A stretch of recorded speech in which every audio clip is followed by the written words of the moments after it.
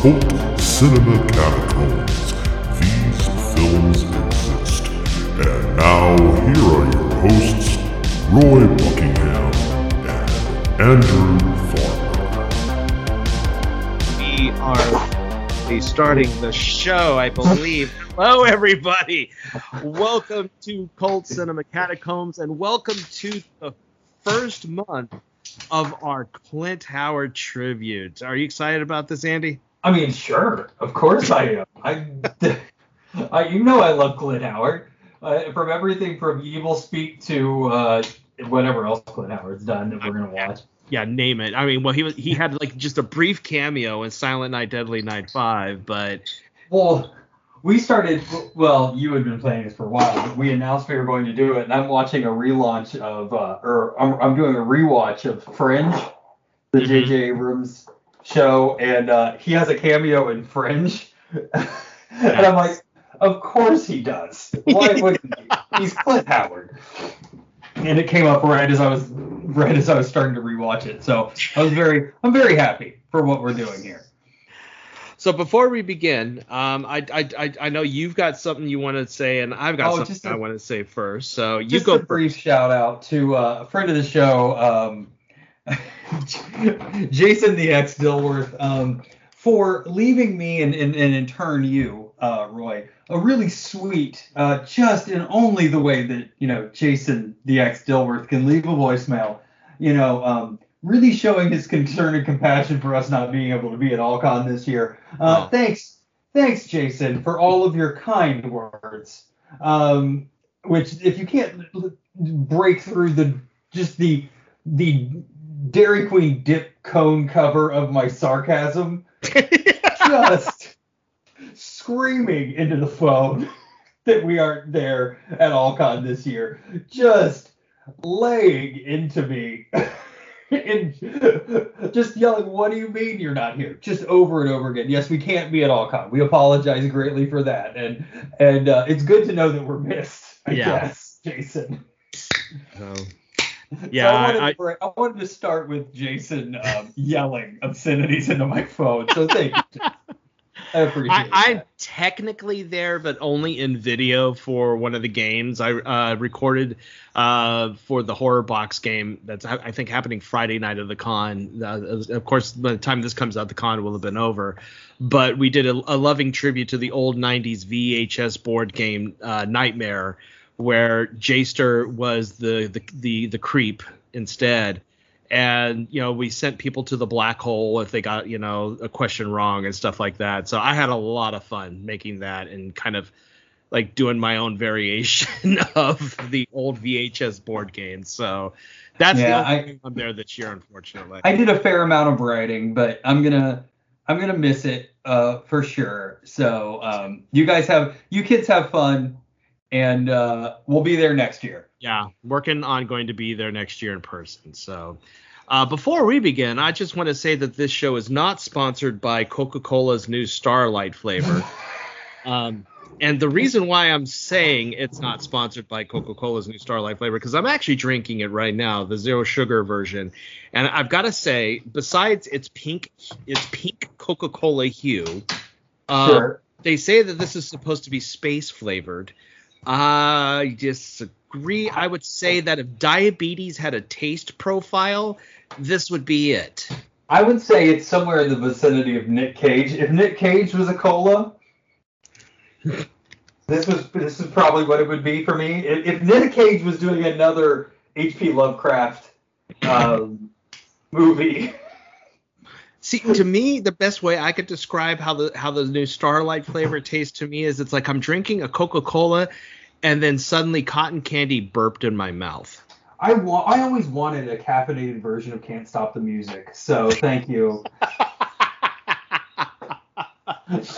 So thank you, Coca-Cola. There's our shout-outs for the episode there. So anyway, Clint Howard. Clint Howard. A man whose filmography is just enormous, starting when he was striding mightily across the plains of film, just giving us everything he's got all the time. This is long overdue. I mean, like Andy said, we technically started this with our 5th episode when we did Evil Speak. Was that the 5th episode of the show? That was our 5th episode of the show, yeah. How are we ahead of the curve all the time? I don't understand. And I mean, I don't think Clint Howard gets enough love in the industry. Any time that we can celebrate him, so be it. So for those who don't know what's going on, for the next 3 months, March, April, and May, Andy and I are each choosing a different project from Clint Howard, watching it and reviewing it. I have started things off with the cult 80s film from 1986, yes. The Wraith. Yes. God damn the magic dodge. I'm so ready for this. Yeah, the crow if it was a car, basically. It's Automan. It's the revenge of Automan. What I love about this film is that the main cast in this movie consists of either siblings or children of Hollywood royalty. Because we've got Charlie Sheen, who is the son of Martin Sheen. We've got Nick Cassavetes, which is the son of legendary director John Cassavetes and also star of Rosemary's Baby. We got Clint Howard, who is the brother of Ron Howard. We got Randy Quaid, who is the brother of Dennis Quaid. And then we got Griffin O'Neill, who is the son of Ryan O'Neill. Right. So, and then you've got Sherilyn Fenn from Twin Peaks. God, this movie did things for me. This one did some stuff. The Sherilyn Fenn beach scene got me through a lot of my budding childhood. I mean, between hot Charlie Sheen and hot Sherilyn Fenn, is it any wonder that I became the man that I am today? The film got mixed when it first came out. It got mixed reviews when it came out. Leonard Maltin dismissed the film as this is only for people who love fast cars and lots of noise. And I have to say to Leonard Maltin that, sir, you hated Gremlins, yet you gave 3 stars to a movie called Laser Blast from the 70s. So I question your taste, sir. The film also was a box office bomb. It was an absolute box office bomb. But then in 1987, thanks to the magic of home video and cable and Laserdisc, it became a giant cult film. What's interesting is with this movie, when it was released in the Philippines in 1987, they actually retitled it Black Moon Rising Part 2, which has nothing to do with the Tommy Lee Jones movie Black Moon Rising. Completely unrelated. So that is fantastic. God bless them for that. Where they thought this was a sequel to the John Carpenter written Tommy Lee Jones starring Black Moon Rising is anyone's guess. I love it. I've taken. No, well, how many times have you seen The Wraith? God, I don't know. There was a period of time that I had a roommate when I was in my 20s, and I really think that we watched this movie about once a week. I had a Matchbox car of the same car as The Wraith, and we used to bring the Matchbox car out, and we used to set it on the coffee table and sing a song called "Ooh, It's the Magic Dodge," and then we would watch this movie and get horribly drunk, just over, and it would be a weekly thing. It would be like Saturday at 7. And before we went and did anything, we watched The Wraith. That's what we would do. I have so many questions that I want to ask you about this movie once we actually watch it. But it's probably been 50-ish times that I've seen this. Not kidding. That I've seen this movie. So when you said we're doing The Wraith, I'm like, hell yes, we are. I haven't seen it as much as you have. I've definitely seen my share of it, and I'm always happy to revisit the movie because I do enjoy this one a lot. Oh, it's so weird. It's so weird. And it came out during a time period when, like, sentient cars were the thing. There was like a 10-year period where you had Automan, you had Christine, the movie Christine, not the book, but the movie. You had Knight Rider. you had all of these like cars that could think, and this is the only one I think that was like a ghost car that was it was a revenge ghost car movie. Mm-hmm. So it's like a Herbie Goes to Mexico, but also Ghost Rider. Herbie Goes Vigilante. Herbie, yes, I mean, exactly. It's hell, Charles Bronson and Herbie Goes to Mexico again. I mean, hell, even Michael Jackson did it in the 80s with Moonwalker. You know, when he Moonwalker, he transformed into basically a silver version of the Wraith and tried to kill Joe Pesci.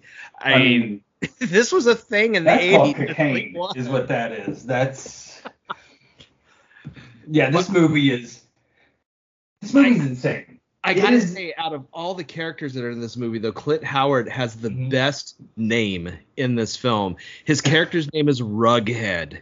Yeah. Because of his giant ass hairdo that he has, like this giant, like you're expecting him to start singing "She Blinded Me with Science" with his hairdo in this movie. Well, but that's the question. So here's a question I have as we go in to watch this film, because again, I've seen it a million times. Mm-hmm. This movie is theoretically based during a time period which is the 80s, right? Yes. Mm-hmm. Okay. And it's the 80s. It's not like the 80s after a nuclear bomb went off and people were trying to get back to normal, or the 80s after a plague or a famine. It's just the 80s. Yeah. I mean, you got Robert Palmer and Ozzy Osbourne playing in the background, so yeah. Yeah, it's just the 80s. And you get 80s stuff. You get 80s like, oh, we're going to the quarry to take off our tops and, meatballs. But then you also have a gang of post-apocalyptic, like, car thieves. For no reason. Just why? Why do you have Clint Howard as the mechanic for a gang of post-apocalyptic car thieves just in the 80s? Just normal 80s. Oh, I mean, but that happens. So somebody needs to explain that to me. Well, look at last month with New York Ninja with the gang. But that's what I mean. I mean, it feels like that. That's how it feels, because except it's all one note instead of like a Bushido ninja with a sock on his dick and a samurai sword and a rake fighting you. It's, it's Randy Quaid. Yeah, you got Randy Quaid as the cop, which is interesting casting in retrospect, who is, trying to stop this gang who's being picked off by a haunted Grand Prix car, hell bent for revenge for being Fiero with a kid on it. Yeah, for being wrongfully killed. So I'm surprised this wasn't a bigger hit, to be honest with you, because when it comes to the bonkersness that was 80s science fiction, where anything goes, this should have been a bigger hit than it was. I mean, if the Last Starfighter could be a hit, so could have the Wraith. No, I don't disagree with you, like, at all. Like, I would love to know why. Like, I need to do the research and figure out why it didn't hit. What came out at the same time? What overshadowed the Wraith? Yeah, because if Kroll could be a hit, Beastmaster. Yeah, Beastmaster could be a hit. So can the Wraith. I mean, come on. I'm excited. I'm excited to watch this film again. When did this movie come out? Let me take a look here. I know it was in 1986. Was there anything big up against it? Let's see. It came out. Wraith came out November 21st, 1986. That was a Christmas movie. That was a Thanksgiving movie. They were like, you know what? The movies of November 1986. What was it up against? Okay. Here's what it was up against at that time. It was up against The Mosquito Coast. Okay. It was up against Police Academy 4. Okay. It was... No, I'm sorry. That's not Police Academy. It's something called Combat Academy. Sorry. Okay. It was up against Nutcracker, the motion picture, but here are the giants it was up against. Okay. It was up against Firewalker with Chuck Norris and Louis Gossett Jr. It was up against Hoosiers. Oh, okay. And it was up against An American Tail. Oh. So Snowball's chance basically against those three films, because I mean, even though Firewalker was ripped apart by the critics, it was a big hit because it was Chuck Norris in the Indiana Jones role, basically. Right. And Hoosiers is because it's Hoosiers, and American Tail because kids need to go see something. So. And it's that time of year. Yeah. So Nutcracker, I remember Nutcracker being dark, very popular. Yeah, and Nutcracker was dark and for that time of the year. So maybe it makes sense. Maybe if this would have been like a September, October movie, it probably would have been a bigger hit. I mean, this is more of it being a ghost story. It should have been a Halloween film. Yeah, but it had to have been pushed back because it's a summer movie. It really is, yeah. In the movie, it's a summer movie, so it had to have been pushed back for something. So I'm thinking that's probably what happened. Because, they're bikinis and swimsuits and, Oh, yeah, there's a giant pool scene in this movie, yeah. Yeah, there's that quarry swimming scene. I mean, there's all kinds of stuff. It had to have been pushed back for something. Because I think you're right. If it would have been timed right, it would have been way more successful than what it was. Mm-hmm. Let's watch it. I want to watch it now. You got it. All right, we'll be right back after we watch The Wraith. The Magic Dodge. An evil force took his life. An unearthly power has brought him back. He is a phantom, a wraith, a cosmic spirit given another chance. Are you new in town? Yeah. Who's the kid? I turned my back, and the next second he was there. Like magic, almost. You ever seen one of those before? Let's just add it to our collection.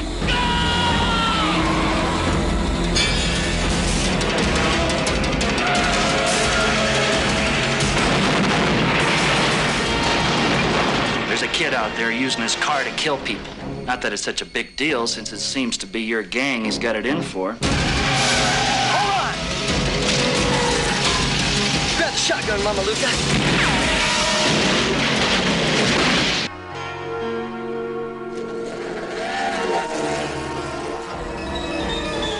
A wraith, man! A ghost! An evil spirit, and it ain't cool! What are you doing? Packard, stop Get it! in the car! What are you doing, man? You Get out of my face, burger boy! You wind up dead like your brother!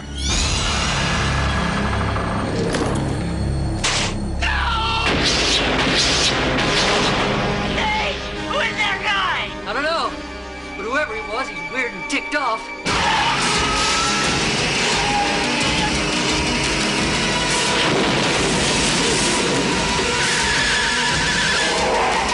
I seen his eyes, Loomis! Who are you? Who are you?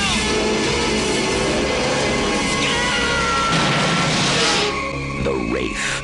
If you've done nothing wrong, you've got nothing to fear. Here comes Speed Racer. He's an angel, but also an alien, and also Charlie Sheen now. And yeah, wow, I forgot how weird this movie. I mean, I love it, but I forgot how weird this movie is. It's a wild movie, and that's why it's one of my favorite movies. It's so wild because there's no rhyme or reason to it. Well, but a lot of movies, they don't make sense, but they try to make sense. Yes, and that's You know one what of I those mean? Like, movies. this is not a movie that tries to make sense. It doesn't give you anything. It literally gives you nothing. Like the spoiler rich this episode is going to be. So if you haven't seen The Wraith, stop this and go watch The Wraith, of course. But they don't even give you the fact that when he comes back, Charlie Sheen is the same guy. They don't even give you that, and you got to figure that one out. But then you don't know what. So one question I've always had about this movie, Roy, that I've never been able to answer. Mm-hmm. Keep in mind, this is one of my favorite films of all time. The pieces of machinery or tubing or whatever that disappear whenever he kills them. the I guess I don't know what the hell they are. The exoskeleton. Yeah. Like, are these So my theory is that when he dies, he's brought back to avenge his death. Yeah. And he cannot leave until his death is fully avenged. Mm-hmm. And every time one of those people dies, it releases one of these like shackles on him. And until they're all gone, he can't go. That's my only thought. I guess that's as more of a sane explanation than I can think of, because I was like, because when I saw him with it, I thought at first, okay, cool, it's part of the costume, and then they start phasing off of him, and I'm like, okay, were these like maybe parts of the car stuck in his body when he blew up? You say it's a good idea, but it's all I can come up with in like 25 years of watching this movie. It's such a great movie. And being as this is Clint Howard month, Clint is so good in this thing. Oh, as Rughead, yes. The brains behind the operation of all of the evil people. He's great. You could tell he's having fun in this movie. You really can. He's the only one that has any sense too. When the shit starts happening, to go, okay, you know what? I'm out of here. I know what this is. This is a Wraith. Goodbye. You guys are on your own. When Robert Cop shows up at your front door with a space shotgun shooting up your cars, you bone out. That's what you do. You don't stay. Time to leave. Yeah. Yeah, you don't go like how Nick Cassavetes is in this movie, who just doesn't give a shit about anything in this film, and just is standing around with that look on his face like, I don't care. Right. I'll have sex with whoever I want. Yeah, I'll have sex with this 40-year-old woman who's trying to be 20. Right. I'll groom Cheryl and Finn and have sex with this 40-year-old. Yeah. I'll huff paint. Oh my God, his minions. Okay. There's so much to talk about with this film. If you've never seen The Wraith, it's available to watch anywhere. You could watch it for free on Vudu. You could watch it for free on Tubi. You could watch it for free on Pluto TV. Yeah. Someone uploaded the entire movie onto YouTube as well. You can now sit that down and we've watch talked this about it, like Vinegar Syndrome is going to have like an 8K restoration next week with Charlie Sheen's severed head in the box. It's going to be great. Well, I know it is available. I know Vestron released it as part of their Vestron on Blu-ray collection last year, so I know that they beat us to it. So I'm awfully tempted to own it, but since it's available to stream everywhere for free, I'm like, I know. But God, where do we begin with this movie? So here's what the movie's about. I'm just going to tell you. The movie's about a guy and his girlfriend, and they're out driving one night.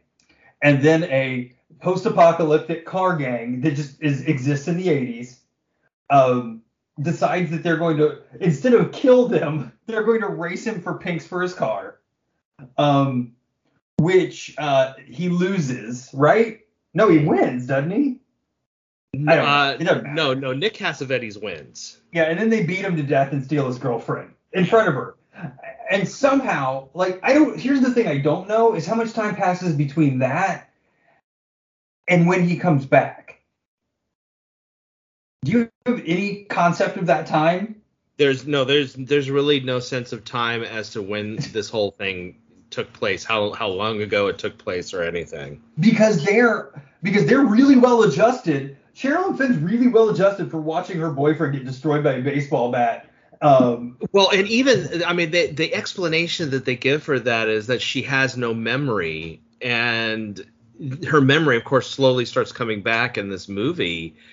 And even when the memory of what happens comes back, I know Sherilyn Fenn is a great actress, but she delivers what I call the Kathy Ireland and Alien from LA delivery with realizing the truth. And she's like, oh, wait, I never dated you. You killed my boyfriend. Okay, fine. Go ahead and kill me. Okay, Okay, there you go. That's an acting choice right there. Well done, Sherilyn Fenn. You have a bright history ahead of you with David Lynch. You're gonna be fine. Yeah, thank God she got onto Twin Peaks, because she then proved she's a lot better than that. But yeah, so after he dies and she loses his memory, a mysterious black Dodge Charger race car thing shows up, and I got a question about the end, by the way, that I just doesn't. Oh, there's so many questions this movie gives us. Yeah, fucking sense. Shows up and starts harassing the street gang. They challenge him to races, and inevitably he just kind of paces them up to a certain point, then gets way out in front of them. And as they come around a curve or over a hill, he's just sitting there, and they run into him, and there's a huge explosion. Yeah, there's a Michael Bay size explosion that happens. Yeah, and then whoever's in the car doesn't have eyes anymore for some reason. Yeah, they're ghoulish. They're completely ghoulish. Yeah. And instead of the cops well, we gotta really do something about this, it just keeps happening. It just keeps happening 4 more times. And in the meantime, Charlie Sheen shows up in this little town, riding his little moped around, riding his little fucking dirt bike, wooing Sherilyn Fenn. I am absolutely convinced that the look they gave Charlie Sheen in this movie, with the sunglasses and his hairstyle and his wardrobe, that they totally modeled him after Steve Dallas from the comic strip Bloom County. Because when they're at the Arizona swimming hole and he's laying there on his towel and he's got that deadpan look on his face and just staring out, all that's missing is the cigarette dangling from his lip, because he's totally in Steve Dallas mode right there. This movie makes as little sense as Twice Dead. We could sit here and explain this movie for the 3 hours and you still would have no idea what's going on, because we don't. As he continues to woo Sherilyn Fenn, and Cassavetes continues to try to be hyper jealous of her and any other guy, including the Wraith's brother. Yeah. Also, what was up with that drive up restaurant? Oh, you mean the Sonic, not Sonic? Yeah. Which seems to be the number one hot spot in this entire town, which tells me how boring it must be to live in this town if the number one spot to hang out at is the roller skate waitress burger joint. Yeah, it's somewhere in Arizona. We know that. But just scantily clad high school girls and weird old men in their cars. Yeah. But how do you explain? I can't do anymore, because it doesn't make any sense. I can explain it. I can keep going, but it doesn't make sense. And the thing is also with this ragtag band, this gang, it's amazing that all of these people got together, because they all seem like they came from other gangs. Right. And they all came out of New York Ninja. They went to Arizona, and this is the 4 that went to Arizona from New York Ninja. Because you got Packard, who is the town bully, and no one is brave enough to stand up to him. Then you got Rughead, who is the nerdy car expert, the gearhead. Who's in it just for the love of the game, man. Yeah. He just wants to build cars. He's taking his schematics and he's leaving it with his briefcase. All right. You've got Red and Minty, who look like they would be the ones that would follow someone like Packard.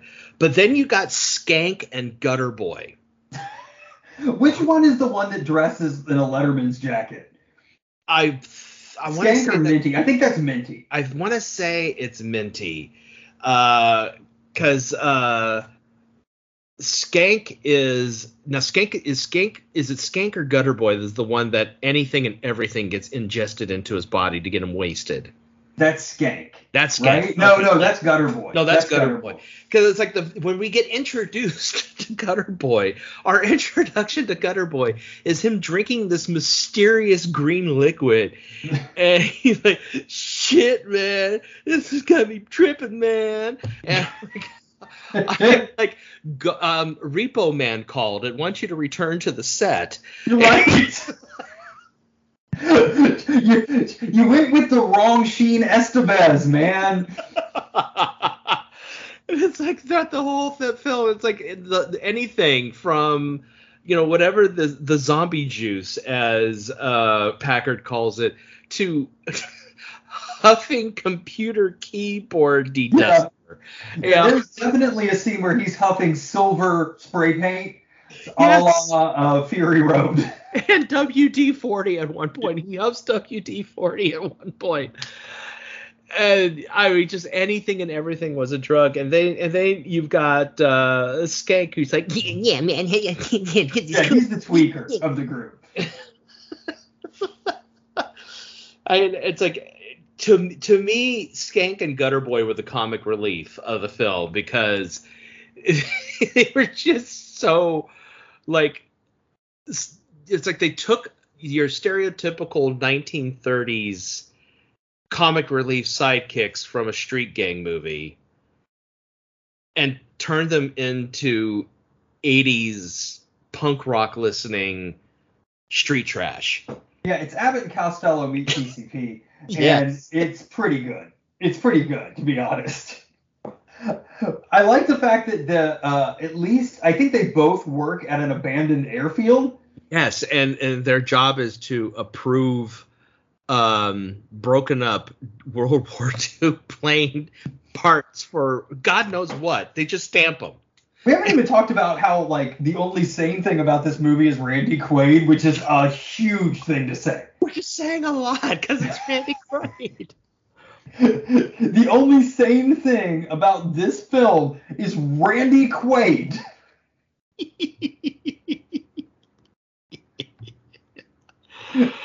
What does that say about us and this film and the universe that we live in?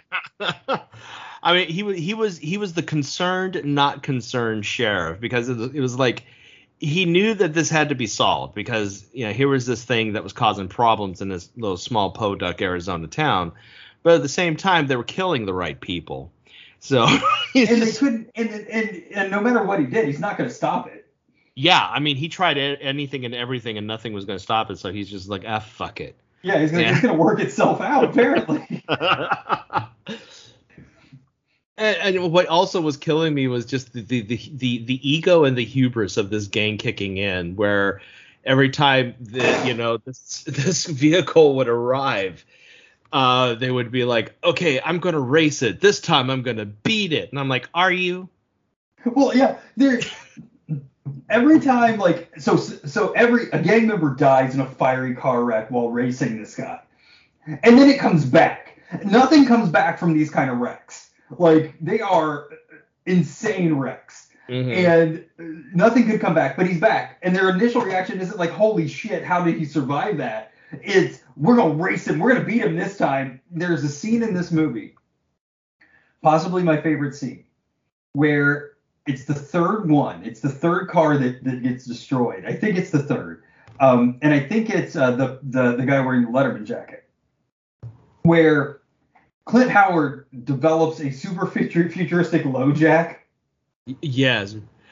We got ourselves a breaker here. We need to put it inside your car. Pop the hood. Pop the hood. Pop your hood. I pretty good Clint Howard impression you do. I love that when they pop the hood and Clint Howard sees the engine in there, that's when he realizes we're in trouble. Well, Clint Howard is the only person in this movie that can act, which is, again, awesome. Because he's the only one who has any, like, brain in this movie to realize it's time to walk away. He's standing at the passenger side window telling him to pop the hood. And when the hood pops, it's behind him. because he's looking up front for the hood to pop, but this thing has the engine in the back. Mm-hmm. So he's looking up front, and he does a great take to the back when that thing opens, and then he opens it, and then we get a perspective from inside the engine, and it is 1,000 friggin% evil speak. Yeah, I was gonna say that engine looked like something from Ghostbusters 2. But you get a scene up at Clint Howard's head where his hair is very similar to the way it was in Evil Speak, where it's lit from the front. So and his hair's up and the wind is blowing out of the engine for some reason, and his hair is blowing and he's got that same face. He's making the same expression. I'm like, oh, Evil Speak. I'm like DiCaprio pointing at the TV. And then he's like, Packard, you need to come see this. And he's just like, just put it in there. And the point is to keep him from running away again. Motherfucker, do you think he ran away last time? Like, you're right. It's just like, it's an insane hubris. Like, they can't, it's confirmation bias at another level. They can't acknowledge the fact that, this guy is a monster man, an angel demon alien baby. Yeah. And, God, and then, then we have the thing going on where, with all of this racing going on and with everyone slowly dying, and then finally when Packard does get his comeuppance at the end, and the sheriff is just like, well, now the whole gang's dead now, the Packard gang's gone, this is going to end. And just clean up this road. And then the Inceptor comes up to Sherilyn Fenn, who's standing there like, what? And Charlie Sheen comes walking out and then morphs in front. Well, he's like, you know who I am. Yeah. You know. And she's like, no, I don't. He's like, yeah, you do. You know, Johnny. It's like, what? But I just love when he does the final transformation. He's just like, oh, can't do that again. Well, as it drops the last piece of shackling tube alien angel armor off of him, you mean? Mm-hmm. What is this movie? and then before he goes riding off into the sunset with Carrie, which, by the way, you could tell that the sheriff knew and he finally did all the math at the end of the movie and just let them drive away. He's just like, it's like this look that he gets on his face after he realizes the truth and watches the two of them go away. It's like going back to Arrested Development. Good for her. Yeah. It's like, all right. Oh, God. He's just tired this whole movie. He's just so tired. But the most what the fuck part about this movie. Yes, please, because this is the other question I have. Please. The most what the fuck part about this movie is like, okay, so he's avenged everything. He's avenged his murder, and now I guess he's allowed to come back as Jamie. Only Charlie Sheen. Only he's now stuck in the body of Jake. Right. So he can't morph back to the way he originally looked, but he could stay as Charlie Sheen. So then he goes to visit his brother who works at the Burger Shack, and all of a sudden gives him the keys to the Wraith car. Yes. And yes. I'm thinking to myself, okay, one, the police department's going to be looking for this car. So basically, he gave the keys to his brother and said, here, you handle it. I'm gone. So basically, he threw his brother under the bus because now they're going to think the brother is the one who killed the Packard gang because they know this car. This car sticks out like a sore thumb on Venus, for crying out loud. It's the only car. It's the only one. There's only one of them. This is it. But at the same time, I'm thinking, okay, if this is a vehicle that he used as a Wraith to exact his revenge in order to bring himself back to a mortal, shouldn't this car have just disappeared? Yes. I mean, the car disappears and reappears at will. The instructions are in the glove compartment. Shut the fuck up, Charlie Sheen. Who are you, bro? You said it. You said it. Ugh. And at the end of the film, he's standing there like, Jake, Jamie. And then he just turns around and opens the car door. Like, okay, that's it.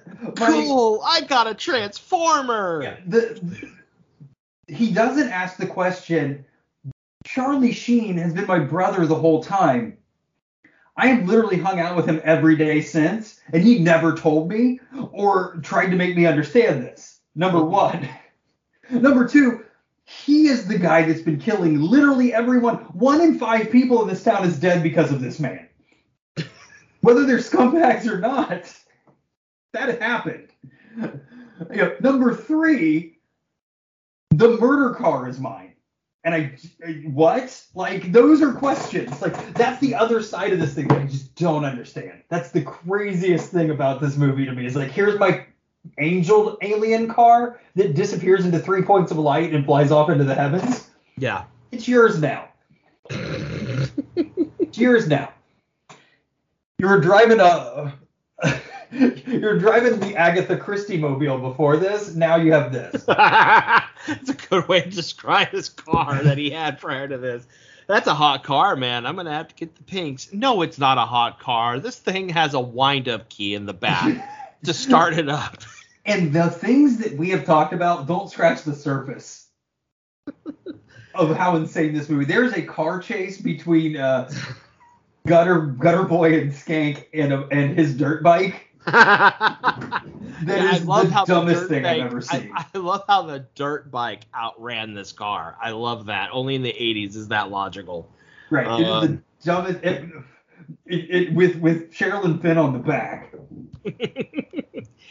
And we have to touch on one more thing with this movie, and that is the extremely 80s soundtrack. It's great. I mean, it not only had, synthesizer extreme, like synthesizer 80s music. I mean, it honestly sounds like any type of synthwave band out there today. Yeah, I just saw them Tuesday live. They're called The Midnight, and I don't know if they're my favorite band, and I don't know if they're as good as this soundtrack was. But we also got songs by Ozzy Osbourne, Motley Crue, Robert Palmer, Lion, Stan Bush. You got The Touch. We got him. We've got Bonnie Tyler, Billy Idol. I mean, this is an 80s soundtrack, and from understand, it's also one of the most sought after soundtracks right now. 15 minutes into the movie, I was on Discogs trying to find it. Killer soundtrack. It really is. I mean, if it's not for the songs that are playing, the score as well. I mean, you think of 80s sci-fi synthesizer score that's outside of the realm of John Carpenter, and you've got it with this movie right here. I don't know, and I mean this wholeheartedly. I don't know if there is a more quintessential 80s soundtrack to a movie than this. Because of the combination of the score, just the straight synthesizer score, just synth, just the score, and then the songs that they chose were big songs. Mm-hmm. Like you said, Bonnie Tyler, Ozzy Osbourne was in it. I think Dawkins had a song in there somewhere. It took me straight back. Yeah. Like, do not pass go. I cannot, not that this is any shock to anyone that knows me and has, watched this movie with me maybe, but I cannot stress enough that every single living man, woman, and child should watch this film. Oh, it's a blast. If you're looking for a film that is a great example of 80s cheese, especially 80s science fiction cheese, where, in the 80s, science fiction fantasy movies were just go with it. It literally was. It was just like, that's the idea you have. Film it. And this is a good example of that. No, it is. And on this show, many, many times I've said, I wonder if there's another cut of this that makes sense. I've said it plenty of times. For this movie, I don't want there to be. I want it to just be this. This is the vision that was put on screen, and I just want it to stay that way.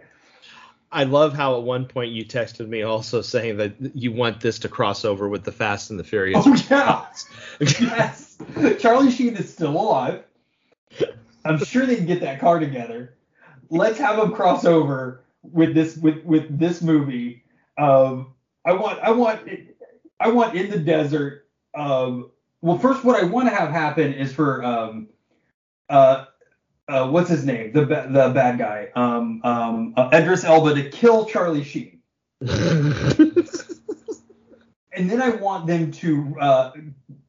I want Paul Walker to show up, UCG, driving the Wraith car to have to go back with the Fast and Furious team to clear them out, the bad guys, so that he can go off to heaven or wherever. That's what I want. Maybe it's in poor taste. No more poor taste than that last scene in that one Fast and the Furious movie with that 2 Chainz song. That Uncanny Valley bullshit they pulled. This is better taste than that. At least he gets a redemption. And they don't keep pretending that he's alive. Oh, your daddy will be here soon. Shut up, Dom. Just say he's dead. Be a man. Be a man, A-line V-neck T-shirt boy. Well, he died a quarter mile at a time. He did. I love Paul Walker. R.I.P. Oh man, so I agree with Andy. This is a must-see movie. It's available for free everywhere online. Watch this thing. It's so much fun. So I'm glad that I picked this one as our first film for Clint Howard Fest. I am too. And hopefully they remake it with Matthew Lillard as the cop. So for our next big attraction for the Clint Howard Fest, this is another movie that you can find streaming anywhere online as well. So if you're wanting to watch it, fortunately it is available. We're going to the year 1993. And this actually has a very interesting cast to it. We have not only do we have Clint Howard in the movie, but we also have Peter Scolari. Good. Seth and buddies. Good. So we have Seth Green. Okay. We have Alfonso Ribeiro. Jesus. And forgotten actress Amy Dolenz. And the film that we're going to be watching is the 1993 Schlockfest Ticks. Nice. Yes. This was actually the movie that for me inspired this, because Vinegar Syndrome just recently released a wonderful Ultra HD 4K box set release of this film. Of a film that honestly really doesn't deserve an Ultra HD 4K restoration, but it's a gorgeous restoration. And I forgot how just silly and gooey and ridiculous Ticks is. It reminded me of the stuff that I know that a lot of people say that the 90s was a bad time for horror, but there were definitely gems scattered throughout the whole 90s. And this is definitely one of them, because it harkens back to the creature features of yore. At the same time, it being set in the 90s is like, okay, we're going to amp the gore level and the slime level. I mean, it's ropey. It's definitely ropey, just like the Kindred. It's been a while since we've had a ropey movie. So we're getting ropey with it with this one, and with an all-star cast too. So is Amanda Peet in it? No, Amanda Peet's not. Well, then I'm out. I can't. I don't get ropey without her. But I just love the fact that, I mean, this was Seth Green. This was pre-Austin Powers Seth Green. So, but I love the fact that Alfonso Ribeiro, who was like in the midst of the Fresh Prince of Bel-Air at this point, took this role. Because I'm sure he didn't need the check, but he took it anyway. He went for it. God bless him. But this has actually one of my favorite Clint Howard moments anywhere in cinema, and you'll know the scene when we come to it. It's just one of my favorite absolute moments. It's one of those moments where if I saw this in a theater with people, I would be applauding when it happened. So yeah, that is our next film. I'm in it. Yeah, let's do it. Speaking of ropey and gooey movies, folks, if you're not aware, Troma Pictures now has a streaming service online, and I highly recommend it. For those who are not aware of Troma Pictures, you might be aware of the film The Toxic Avenger. That's the film that really put Troma on the map. But they've just released a streaming service now at watch.troma.com. The entire catalog of films is up there. Not only just the films, but also the animated series, The Toxic Crusaders, and documentaries and short films, and you name it, it's up there. It's for 30 days free. You have a 30-day trial period. And then after that, it's $4.99 a month or $50 for an entire year. It's available not only to stream on your computer, but on your iPhone, your Android phone, your Apple TV, your Android TV, your Roku, your Fire TV. It's all over the place. I highly recommend it. There's a lot of fun stuff up there. So check out Troma now. For $50, man, that's just a great gift to someone. Yeah, I mean, don't buy them a bottle of whiskey. Buy them a year of Troma. Yeah, and you have access to literally everything. Well, you don't have access to the movie that I saw this past weekend yet because he's going on tour with it, with the film called #Shakespeare Shitstorm, which is his interpretation of Shakespeare's The Tempest. And when I say interpretation, I mean Jesus Christ, that just happened on the screen. The Tempest, that just to kind of give you an idea of what this movie is like, the tempest that hits that makes everybody stranded on the island, instead of it just being a regular storm, it is a literal shitstorm that is caused by a herd of killer whales that are jumping over the boat Free Willy style. It fed whale laxative. That's hilarious. Yes, that is the most Troma thing I've heard in a long time. Just to give you an idea of what to expect with this film, it's outrageous, it's offensive, it's gooey, it's over the top, and I laughed my ass off through the whole thing. So if I know he's going on a nationwide tour with it right now, look to see if it's coming to your city, because if you're a fan of schlock cinema, because good God, this is the most Troma thing I've seen since Citizen Toxie. So, yeah, I definitely recommend it. All right, gang. Well, we have the Corbinite Maneuver episode coming out in a few days, if you haven't had a chance to listen to that. And then we have our more Clint Howard things on there. And we've also got another announcement. I guess we can go ahead and announce it here, because I don't think we really announced it on the Corbinite Maneuver episode. We've been inspired. Thanks to Andy here. He's the inspiration for this. We've had so much fun with so far, and we've only in the first month. We've had so much fun with visiting the cinema of Clint Howard. There's another person whose cinema we feel we have to visit because he's just fucking awesome. Really, truly awesome. And that's Matthew Lillard, the films of Matthew Lillard. So coming this fall, we're going to have Lillard Fest, which Lillard Fair. Lillard Fair. There you go. Not to be confused with Lilith Fair. No, we're not. You can confuse it. It's okay. You can go ahead and confuse it. Paula Cole's not going to come out and sing for you guys, so that's not going to. Yeah. So we're going to Paula Cole. So we're going to, this fall, we're going to pay tribute to Matthew Lillard with Lillard Fair. We're going to do the same thing like we're doing with Clint Howard right now. We've already got a few films lined up for it, and I can't wait to do it because I fucking love Matthew Lillard, so I can't wait to do it. He is a hero, and not just because of the movies that he does and the choices that he makes, which I think, especially later in his career, have all been really stand-up choices. He was phenomenal on Twin Peaks when Twin Peaks came back. I loved him on that. He's literally great in everything. Once he was great typecast. as whatever they decided he was that they needed in every movie in that time period. But once he broke out of that, he's been great. But also, I think I told you this, he does stuff with miniatures for Dungeons and Dragons.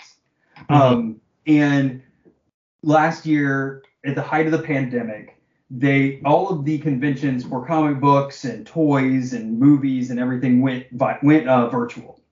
So he had a panel from his home talking about these Dungeons and Dragons conventions on Hasbro's PulseCon, because Hasbro's a partner with them.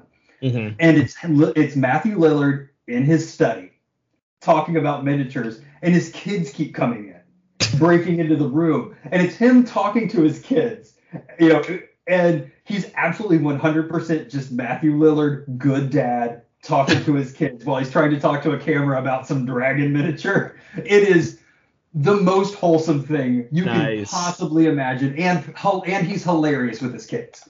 So, like, I just think he's a good dude making good choices and fun movies, and he's just over the top, and he deserves to be recognized as a cult film star, and I think he should do that. Yeah. I mean, fuck, he's Shaggy, for crying out loud. He's Shaggy. I'm still, bitter and jaded that they recast him. I mean, I love the movie Scoob, but I'm still bitter and jaded that they didn't bring him back as the voice of Shaggy, because he was the perfect successor to Casey Kasem for that role. He really was. And to me, I have my issues with the Scooby-Doo live action movie that came out in the early 2000s, but at the same time enough to where I had a lot of fun with it. Yeah. And he was one of the main reasons why. And to see that he carried over playing Shaggy in all the animated stuff, I was so happy because he just embodied Shaggy so much. And I don't think there's a more 2000s movie than that Scooby-Doo. You could put that up against Final Destination for a 2000s movie. That movie is a perfect. I mean, I actually recently rewatched it, and I had more fun this time watching it than I did when it first came out in the theater. And I think the reason why I had more fun this time is because it really is a time capsule of that time period in the first half of the 2000s. If you want to know what it was like in the first half of that decade, watch Scooby-Doo, because that was what it was like in the early 2000s. Yes. Gen Z, that'll give you an idea of what it was like to survive 9/11 and to survive Y2K. Fire up Final Destination, then watch Scooby-Doo. You'll be okay. The world's going to be all right.